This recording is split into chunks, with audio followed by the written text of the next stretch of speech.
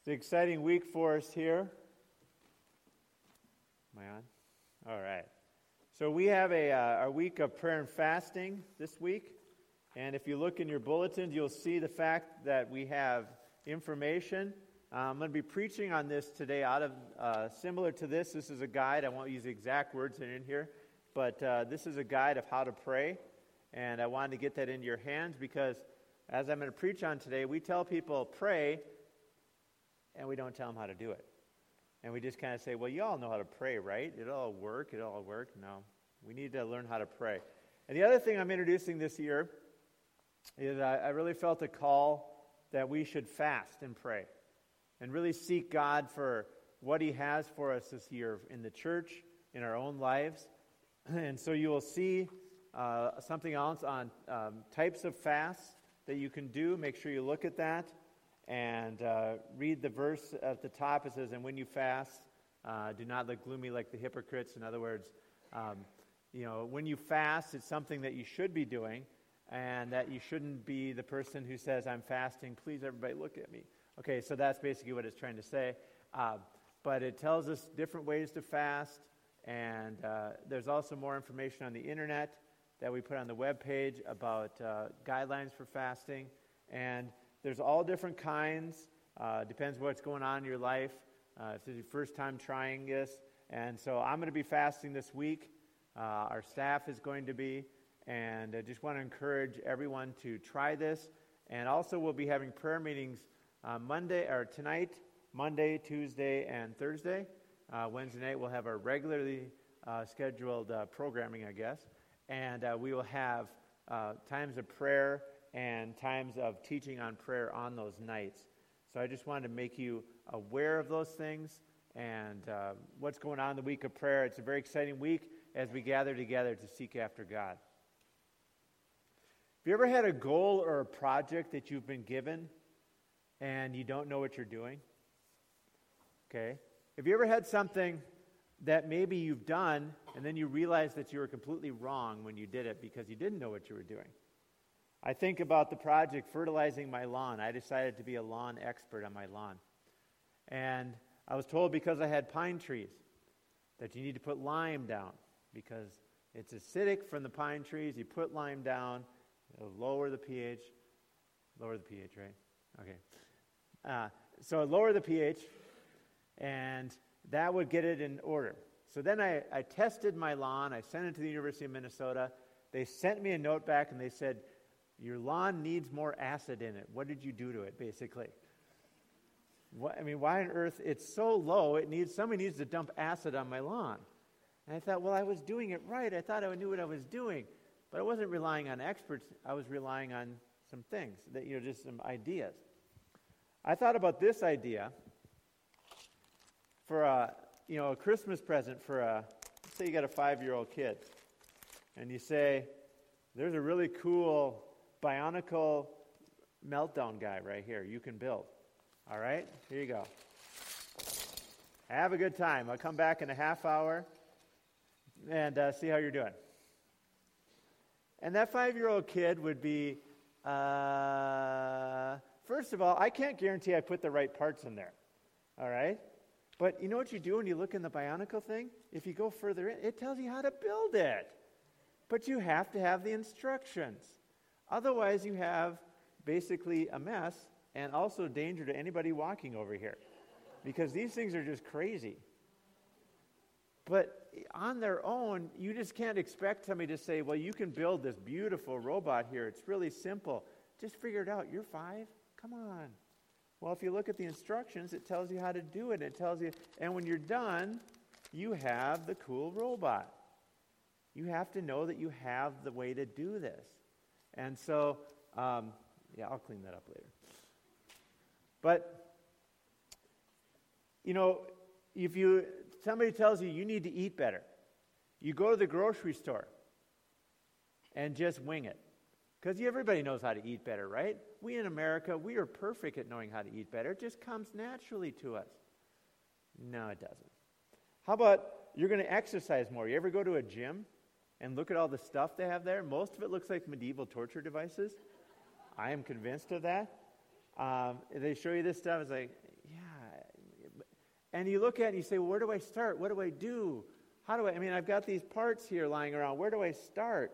I've got this plan to maybe get in shape this year. Where do I start? I've got this plan for, eating well. I go to the grocery store. Everything looks good. And most of the stuff that looks good, from what I can tell, is the stuff that got me in trouble in the first place. So how do I change? How do I accomplish the things that I want to do? If you've never done something or done something poorly, it's tough to find the right path to do what is right. And we know, if you look at Matthew 6:7 today, we're going to look at Matthew 6, starting with verse 7, and I'll just read it right now. It says, "And when you pray, do not heap up empty phrases as the Gentiles do, for they think they will be heard for their many words. Do not be like them, for your Father knows what you need before you ask Him. Pray then like this: Our Father in heaven, hallowed be your name. Your kingdom come, your will be done on earth as it is in heaven. Give us this day our daily bread, and forgive us our debts as we also have forgiven our debtors. And lead us not into temptation, but deliver us from evil. For if you forgive others their trespasses, your heavenly Father will also forgive you. But if you do not forgive others' trespasses, neither will your Father forgive your trespasses." So basically what he's starting to say is, when you pray, and if you look at the section on fasting that I handed out, the handout, it says, "And when you fast." What does this assume? You're going to do it. It's like saying, and when you go to the store, and when you eat today, and when you breathe. There are things that we should do, or going to do, or it's part of the normal process that we should be doing. And he is trying to say there's a pattern to doing this. There's a way to pray that is effective. There's a way to pray that I'm going to lay out for you. In the book of Luke, it's the disciples that are asking Jesus, teach us to pray. They saw what Jesus was doing, and they wanted to learn it. And the first thing that he says here, he says, if you look at verse 7, he says, "Do not heap up many empty phrases as the Gentiles do, for they think they will be heard for their many words. Do not be like them, for your Father knows what you need before you ask Him." And the first thing he's trying to say here is, don't just throw things up in the air and think that you can work God. He's really trying to say. In other words, if I pray the certain prayer 6 times, facing the right direction, and holding up my foot up in one way and my left arm up like this, God has to do it. And you know what? We've made prayer that way. That is a pagan principle that comes even into Christian things.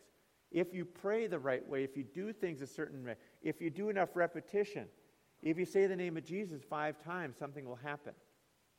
No, he is saying do not heap up empty phrases, because you know what? God knows what you need before you ask Him. So why don't you go to Him in the proper way?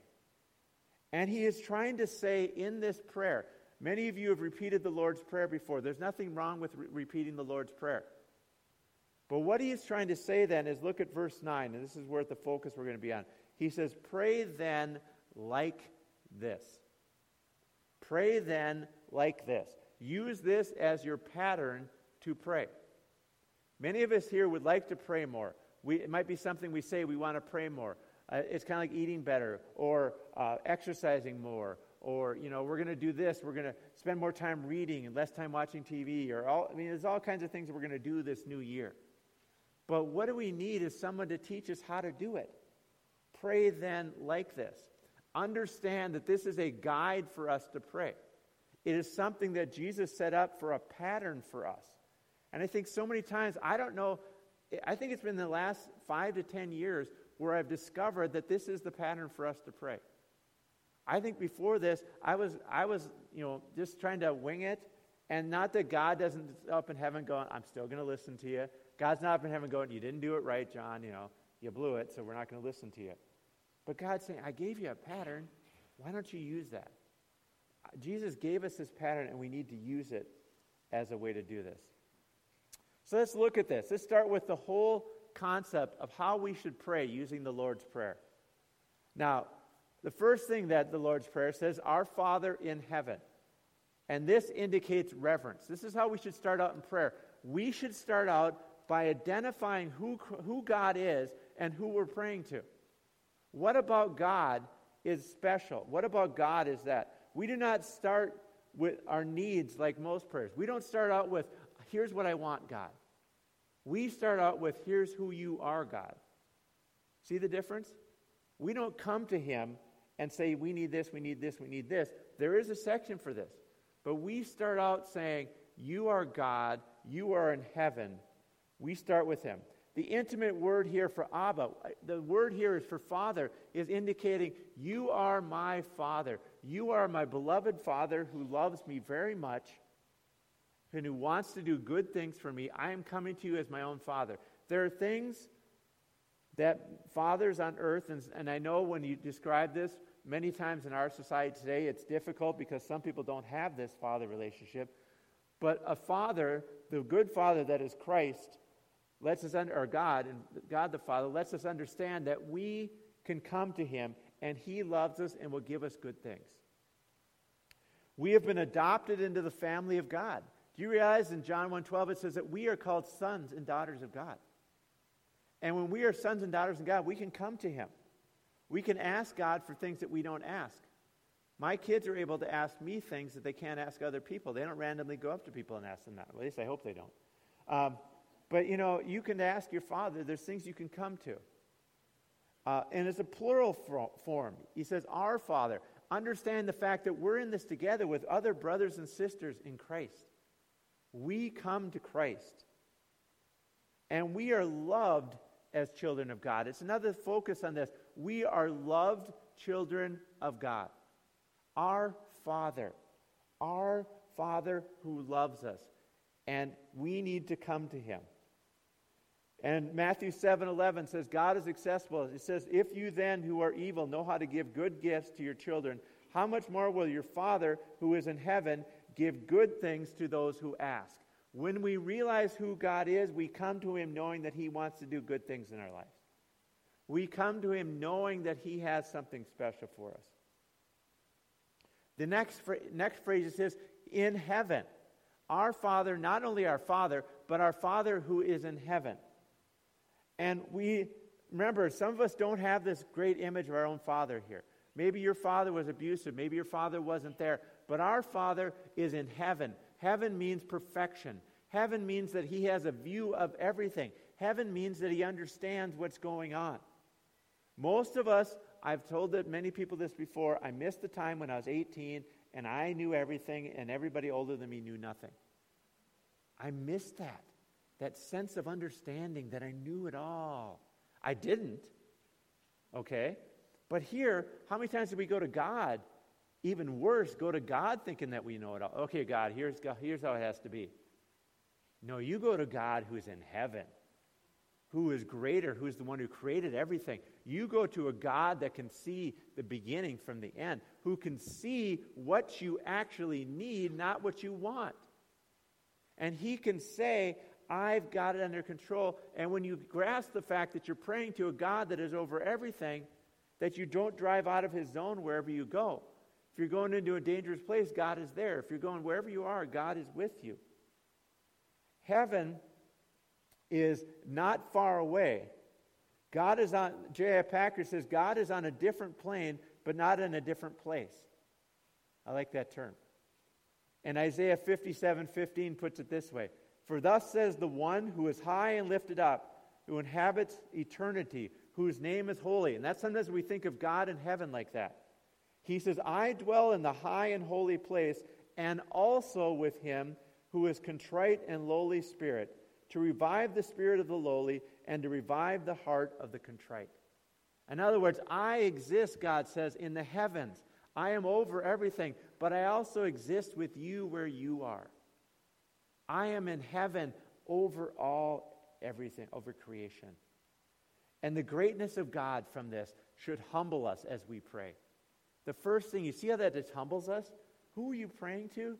The God who is over everything. Next part is hallowed be your name. And this should be our aspect of worship to God.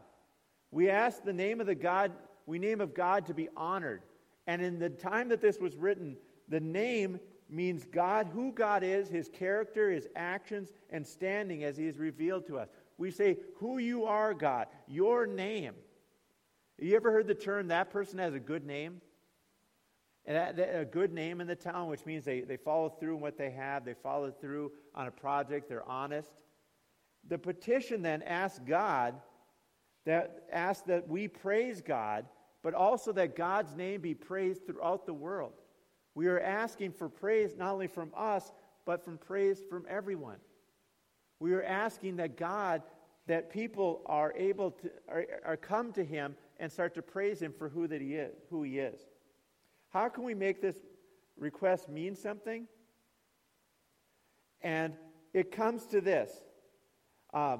We need to focus to be on God and the promotion of his name and not our own. In other words, we need to look at this and say, God, how can I make your name in this world great? Because people know me as a follower of God. And in my life, God, look inside of me, find out in me, and help me praise your name, not just by coming to church and being loud and praising God. As Pentecostals, sometimes people say, here's how we praise God. We praise God when Pastor Jordan gets the music going, and all of a sudden we praise God, and then the praise stops. That is praise, but the praise continues when we live our lives for God and lift his name up and make it holy in this earth. We lift him up by our actions. We lift him up by following him. We need to see the things of God as good. We need to praise him for his creation. We need to look at how good things of God are and praise him for his saving grace for the lost. We need to look around and say, God, you saved a wretch like me, like the song says, and you can save everybody in this. I praise you for the fact that you will save and seek the lost.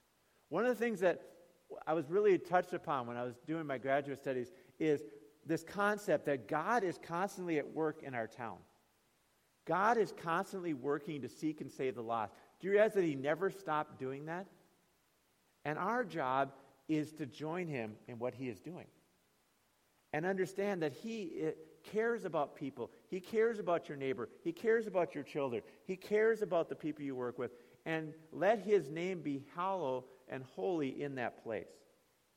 Worship him for working all things for our good. And the spirit which hallows God's name is the fear of the Lord. It's understanding that he is higher than all. And looking at Psalm 15:1, it says, not to us, O Lord, not to us, but to your name give glory for the sake of your steadfast love and your faithfulness. It's basically saying, God be the glory. To God be the glory for what he has done in my life, for what he has done in my neighbor's life, for what he has done to make things good in our world despite the sin. For every good thing that happens in this world comes from God. If God's Spirit wasn't in this world right now, the world would be a mess. You say the world already is a mess. It is. It would be horrible without him. God is restraining evil. God is holding things back.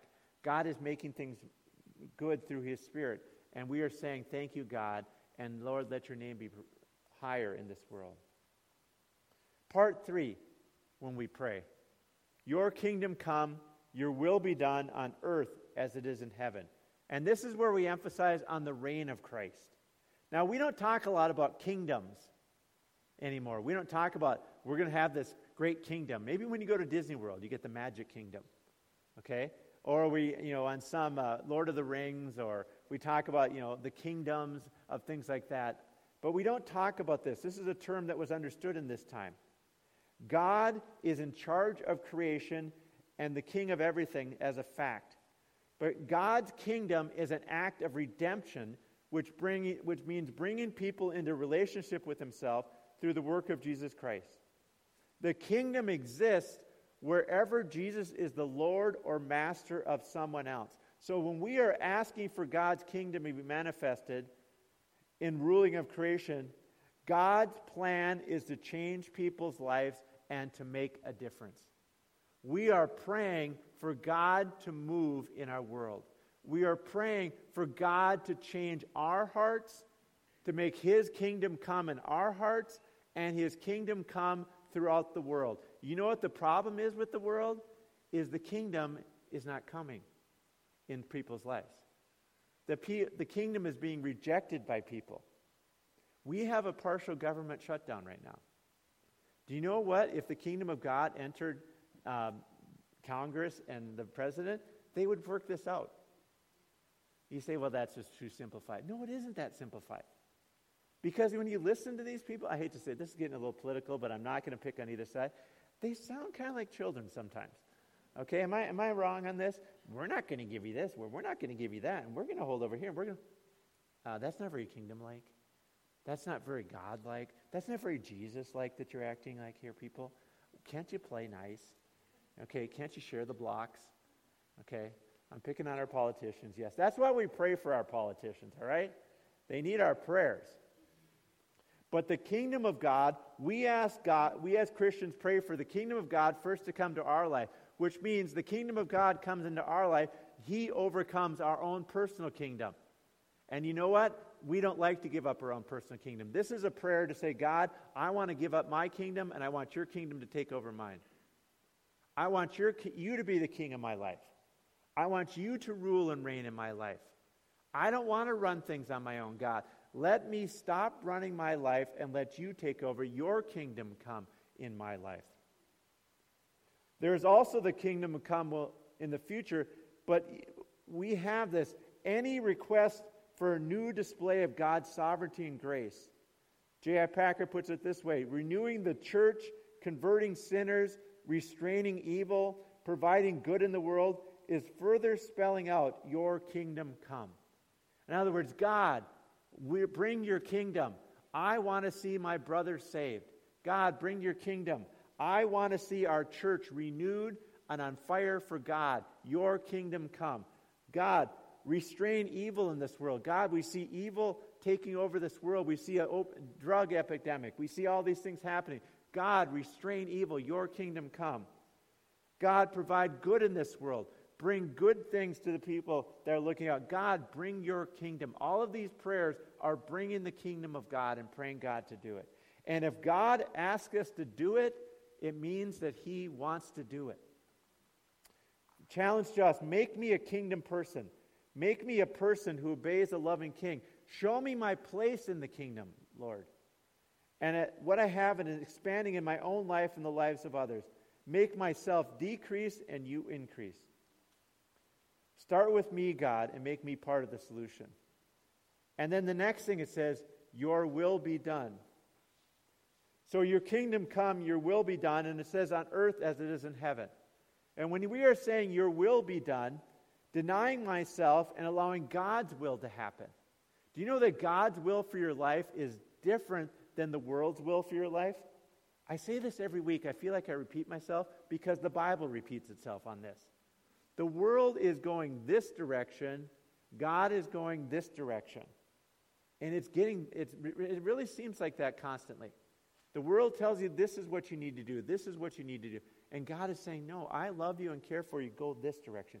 Your will be done. We need to be done can be interpreted happen. Be ready to accept what God's will and makes happen. His will is perfect. In other words, God, let me be okay and let me be in line with your will for my life. Let me pray your will be done in this world, your kingdom to come, and let it happen in my life. This is going to require a struggle. I'm just going to be honest with you. The reason we pray for your will to be done is because we need to pray this prayer constantly because our will wants to take over. Our sinful attitudes want to take over. Our sinful attitudes want to say, I can do whatever I want. If I want to badmouth that person behind their back, they deserve it. If I want to gossip, if I want to lie, if I want to do all these things, I deserve it. And this is the attitude of God is saying, but I have a perfect will for you. I have a good will for you. I have something that is better for you. And I have something that's going to give you the life that you're intended to have. And why does he end it with on earth as it is in heaven? We need to understand in heaven, God's will is perfect. In heaven, God's kingdom is perfect. But it's saying, we are in preparation and training right here. Someday we are going to be in heaven where God's will is going to be perfect. We are going to be in heaven where God's kingdom is going to be perfect. But we need to understand that that is the goal while we are here, and God wants us to set that as a goal. We should set very high goals and try to draw near to them. I've heard people say, I'm not perfect, and I've heard that in a good way, and I've heard it in a bad way. I've heard people say, I'm not perfect, I'm not even going to try.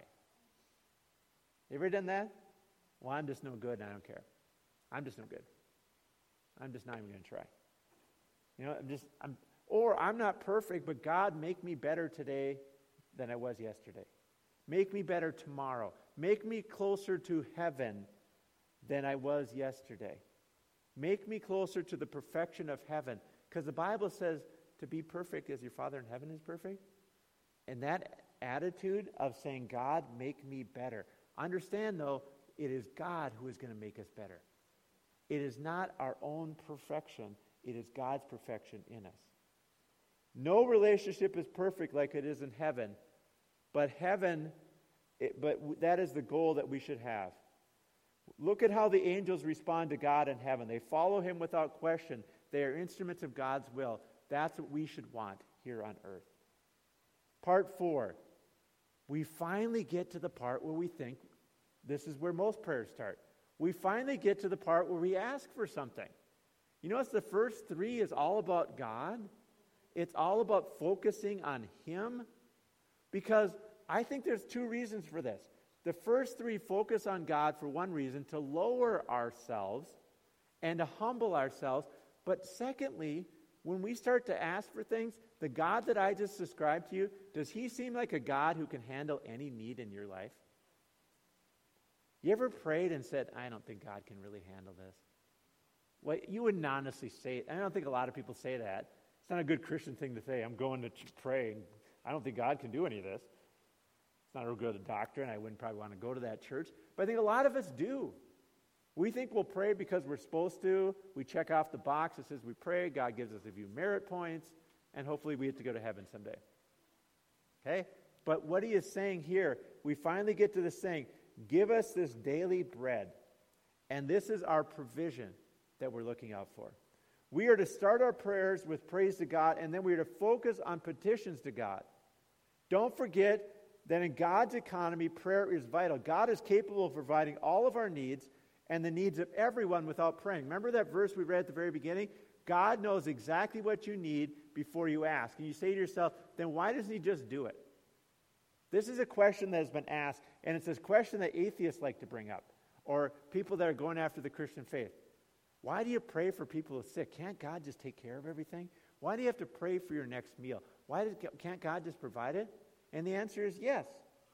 But in God's economy, he says that when we pray, things happen.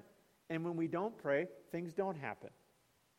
That is the way God set it up. He set it up. There's a lot of different arguments for this and understanding. But basically, he's saying he wants us to ask and he wants us to receive. He wants to give. He wants that relationship with us back and forth. And so right here, bread in this society is foundational to the ancient society. Bread, the breaking of bread signified eating. Everything is about bread. If you said bread, you meant food as a whole at this time. All of life's necessities. This is a prayer against poverty. This is a prayer against earthly unemployment. This is a prayer for God, provide our needs. God, provide for us where we... It is okay to come to God and say, God, look at these bills. I don't know what to do. I pray for my daily bread every day from God. Give us. This request flies in the face of self-reliance. Because what is it self-reliance says? Earn it yourself. You have to do it all yourself. I will take the strength of my own hands, my own self-made talents. And one of my favorite verses always flies in the face. And every time I start to feel a little bit too good about myself, this verse comes back to my head. Deuteronomy 8:17 and 18. Beware lest you say in your heart, my power and the might of my hand have gotten me this wealth. You know what, God? I don't need you. I mean, you made me so good looking, and you can laugh at that. But, you made me, I've got all these talents. There are certain people. I was talking to somebody. We just went and visited Erica's parents, and we were in Phoenix. And we were sitting there, and there was a widower. We were in the hot tub, roughing it. And he was sitting there with us. And it was William, myself, and Erica. And he's a widower, and you can tell that he just needed to talk. And so we sat there for an hour and listened, just constantly one after another. But this guy, I swear, could make money out of nothing. He told me these money-making schemes that he had done, and how he had turned this into that, and he turned this, and how he's got this house here. He's got all these skills. And he said he was a believer, but what I want to say is there are people like that. I mean, he was saying, I took these junk parts, bought them for $30,000, turned them into $400,000. And he said, I've got four-wheelers. We were trying to tell him, hey, you could let us use them, but he never did that. But he was telling all these stories, and I thought to myself, that is a gift that you have. Do you understand how much of a gift that you can see those things? And I know people like that. I know people that can make money. I know people that have those great relationship skills. I know people that have natural leadership skills. But verse 18 says, you shall remember the Lord your God, for it is he who gives you the power to get wealth, that he may confirm his covenant that he swore to your fathers as to this day. In other words, who gave you that talent? Who gave you those abilities? There are people here that can look at an engine and make sense of it. There are people here that know how to do logging. There are people here who know how to do banking. There are people here who can sell anything to anyone. They just have that gift. There are people here that can comfort people. They have nursing skills. They have doctor skills. I mean, every skill, teaching skills, that they can sit in a group of middle schoolers and enjoy it. Okay, Pastor Jordan has that. And most of us say to ourselves, okay, Pastor Jordan, we're glad you're here. But that is something. We understand that is a gift. And so pray to God to provide for us our needs and give us wisdom to know our part in our work and jobs. Understand the fact that God gives us talents, but he also tells us to do something with it. Do you realize that even before the fall that we were supposed to work and have a job? That God had a job for Adam in the Garden of Eden. It wasn't like he was just sitting around. Everybody thinks in the Garden of Eden, he's just sitting around plucking, there, eating, looking around. No, God had him things that he was supposed to do. Work is good. And God has a plan for you. But our plan is, God, tell me what is my part, and tell me also to be thankful for everything that I have. If I receive a job today, and if I get up this morning and go to a job, let me be thankful for the fact that I had the energy to get up. You made the opportunity for me to get a job. You gave me the talents to do it. God, all of these things. And if I need more in my life, if I need this, God, first of all, help me understand if I'm spending too much money and wasting money. Oh, we don't want to talk about that. That could give us this day our daily bread, what we actually need. And God, help me to be the person I'm supposed to be. If you pray this, it says about this day, our daily. If you pray this in the morning, you are saying, oh God, that you may give us today the material things that we need for today. If you pray the prayer at night, we are praying to God, oh God, you give me tomorrow the things that we need for tomorrow. Give us what we need, God. Make it possible. Give us the opportunities and let us know the wisdom to take and go forward on that. The next thing, part 5 says, and forgive us our debts, as we also have forgiven our debtors. There's an aspect of forgiveness. Every day, we need to be doing this. Christians sin. I know this may be a shocker to everybody, but Christians still struggle with sin.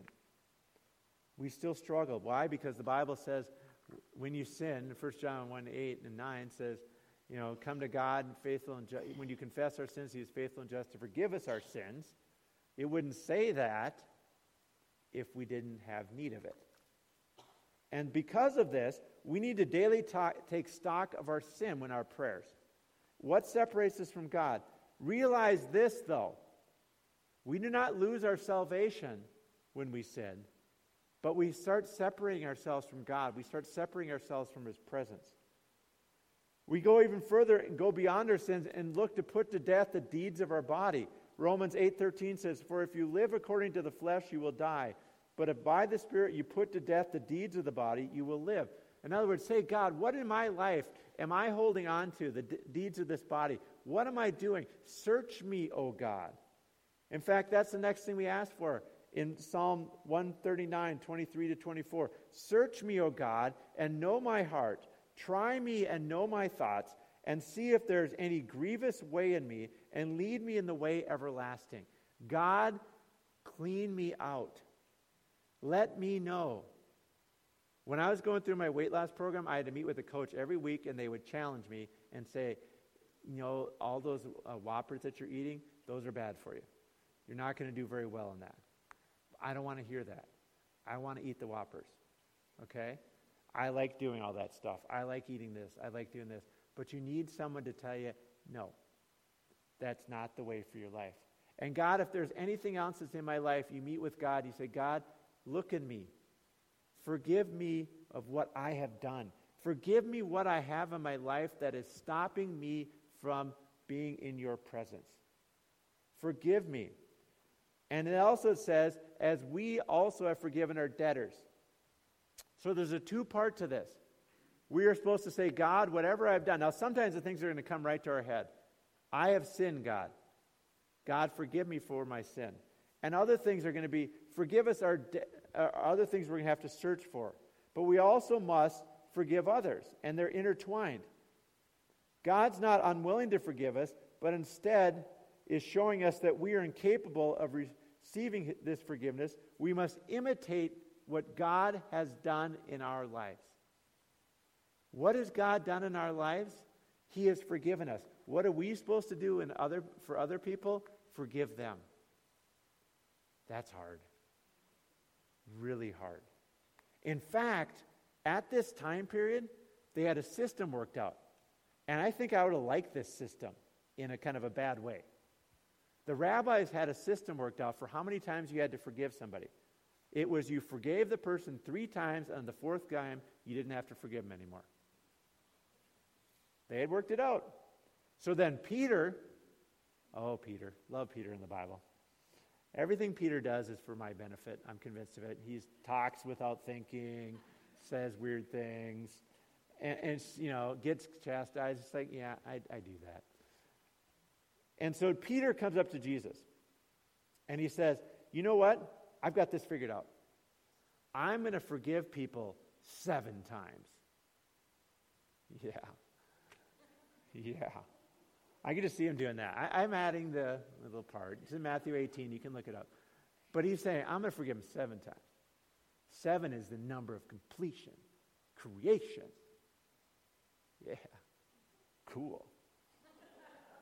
And you know what Jesus says to him? How about 70 times 7? And Peter's sitting to himself, oh man, what did I get myself into? The word 70 times 7 in Hebrew understanding is endless. Forgive others. And then he tells a story, and I'm not going to go into it, but he tells a story about letting us understand that God has forgiven us, and because God has forgiven us, then we must forgive others. And when we pray, and if there's someone that we have not forgiven, we need to forgive them at that point. Now, what I need to help you understand, I've talked to many people about this, forgiving somebody is not saying what they did is okay. It is not saying you did it right, you were fine. Okay, what you did was great. You stole my car. Great. Do it again. Loved it. Okay? It's not saying that. In fact, locking your car when that person is around is a good idea. It's okay. But what it is saying is, I do not hold this debt against you. I do not hold this against you. Jesus forgave the people that were crucifying him on the cross. Was it right that they were nailing him to the cross? No. Did he forgive them? Yes. We're supposed to forgive people that do horrible things. Stephen is forgiving people as he's being stoned to death. I mean, you're supposed to forgive things that are unforgivable. But you don't say that they are right. You still take precautions to stay away from somebody who lies to you all the time. Don't tell them secrets. Forgive them. Don't tell them secrets anymore. Okay, that's okay. But forgive them every time if they hurt you. And I think that this is so important. And when we do this, it says in Ephesians 4:32, be kind to one another, tenderhearted, forgiving one another, as God in Christ forgave you. Every time you feel unforgiveness rising in your heart, look around and say, yeah, God forgave me.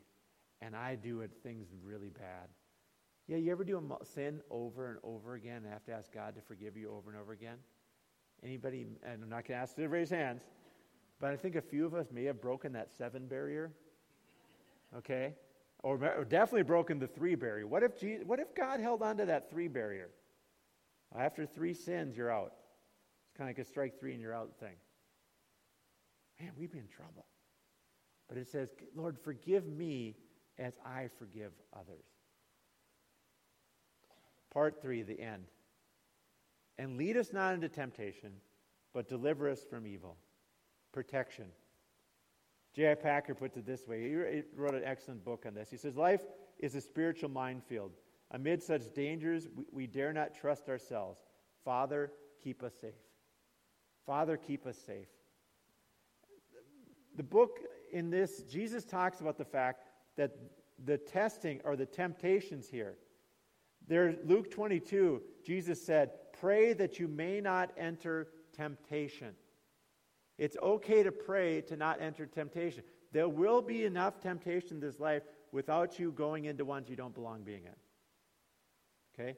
Don't go into something and say, well, I can handle this. Those are famous last words. God, lead me in the direction where there's just going to be natural temptation in this world. It's here. But God, take me away from the areas that I don't need to be in. Christians already receive testing through their opposition to their faith. Jesus is telling us to ask God for the favor of being excused from further testing.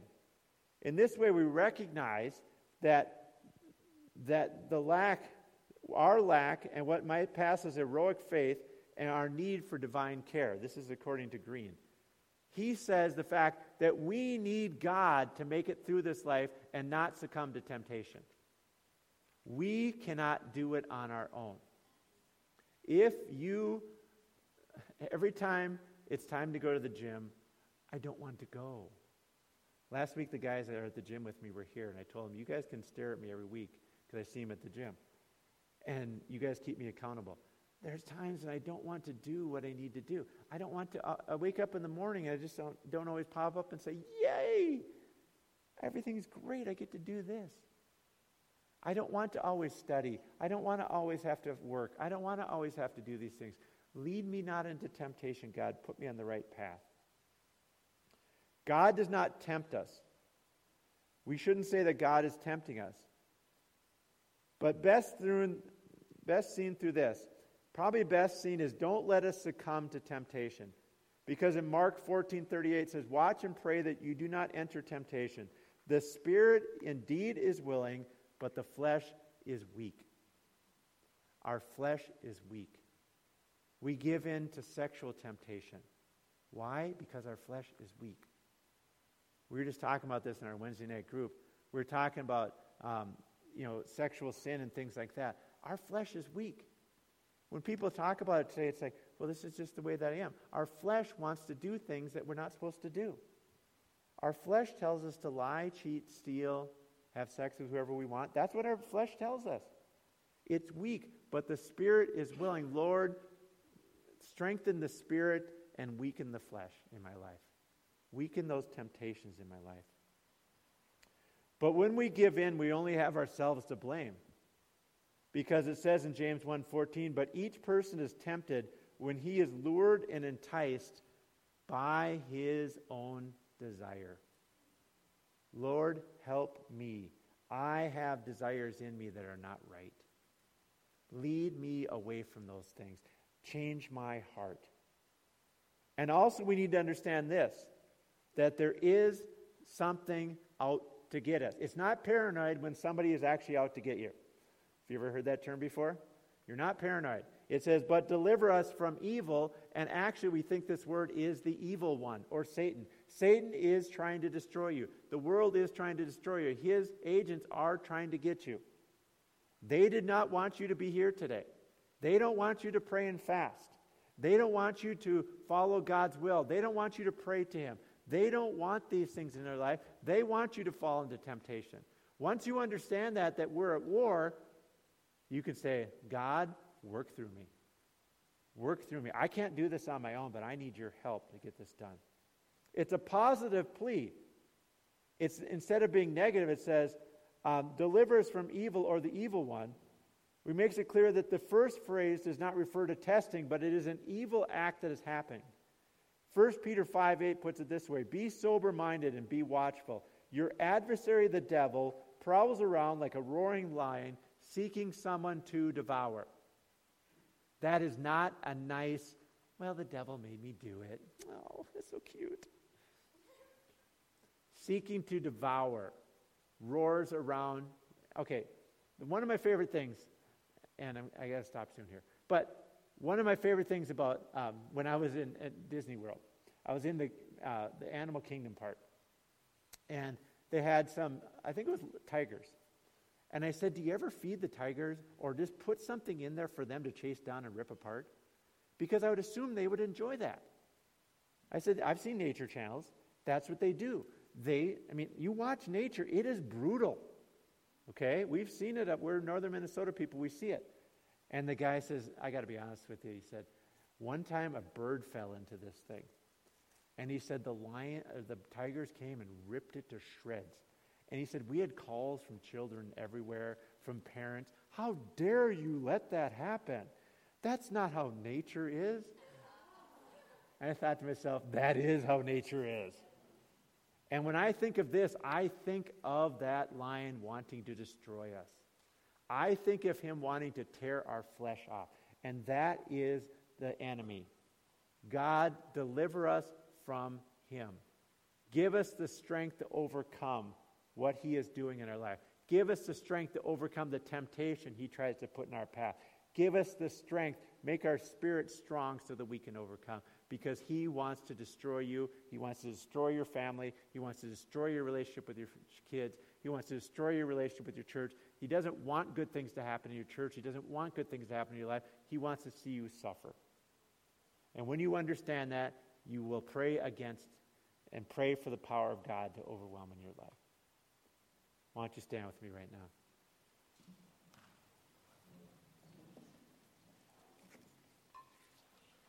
If our prayer ministers could come forward.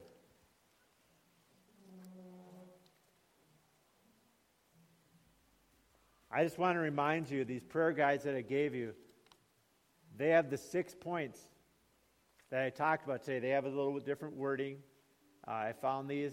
They also tell you about just ways to pray. Because I wanted to say today, my whole purpose of today is I'm calling the church to prayer. I'm calling the church to fasting. I'm going to give you the tools to do it. I want you to have this stuff that I wish I would have had many years ago in my life. When I would sit there and they'd say, okay, pray for a half hour, and I'd look at my watch after a minute and say, I'm done. Well, I didn't know what to pray. I didn't listen to it, and it says, this is how you should pray. And I want to give you those tools, but understand the fact that when Christ tells us to pray, when God says, come to me in prayer, when the Father says, come to me in prayer, he is saying it is going to make a difference in your life. It's going to make a difference in the world. It's going to make a difference in everybody around you, because the prayer of a righteous man is powerful and effective. It is clear in the Bible that our prayers make a difference. He does things in our life when we pray that don't happen when we don't pray. Why is that? Because he's God. You can ask him someday. He doesn't just provide things, everything that we need. It doesn't just appear like an Amazon box outside. Okay? He says, no, you're going to work. I'm going to provide for you, but you need to pray and depend on me. God, I can't overcome all these sins in my life. He says, I never meant you to. Come and ask me for it. God, I want my friends to be saved. I want this world to be more reverent to you. Pray about it. God, I need to talk to somebody that's smarter than me, that knows heaven and earth, our Father in heaven. It's all there. Come to him in prayer. I just want to encourage everyone to make this year a year of prayer. Make this year that every day you're going to pray. Now, you don't have to start out with praying and saying, well, I'm going to pray for 6 hours. Okay? Start out with praying and say, I'm going to pray for 15 minutes. I'm going to study the Word. I'm going to pray. I'm going to follow the steps right here. I'm just going to pray to God and see what happens in my life. And I will tell you that he is going to be faithful because he told you to pray, and when he tells you to pray, he also says, I'm going to do something when you pray. And I just want to encourage everyone to be here tonight, tomorrow, Tuesday, Wednesday, and Thursday. In our week of prayer, we've had some powerful prayer times here. We want to pray for needs. We want to pray for the needs of the church. If you've got needs that you want us to pray for tonight, take out one of those cards. If they say you can't be here tonight, make sure you get those prayer requests in, because we want to lift up all the prayer needs of this church. All the prayer needs of people that you know. We want to lift them up tonight and for this week.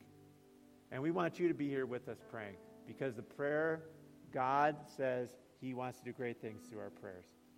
Lord, we thank you today for teaching us to pray and emphasizing the importance of our prayers. And I just pray, God, that you will work through us today. That you will, Lord, as we pray, that your kingdom will come and your will be done, God. You will provide for our needs. And God, you will keep us from the evil one, and you'll put us on the right path. And God, you'll forgive us as we forgive others. God, all these things we need in our lives. Lord, teach us to pray and keep us on the path of prayer. We ask this now in the name of Jesus. Amen.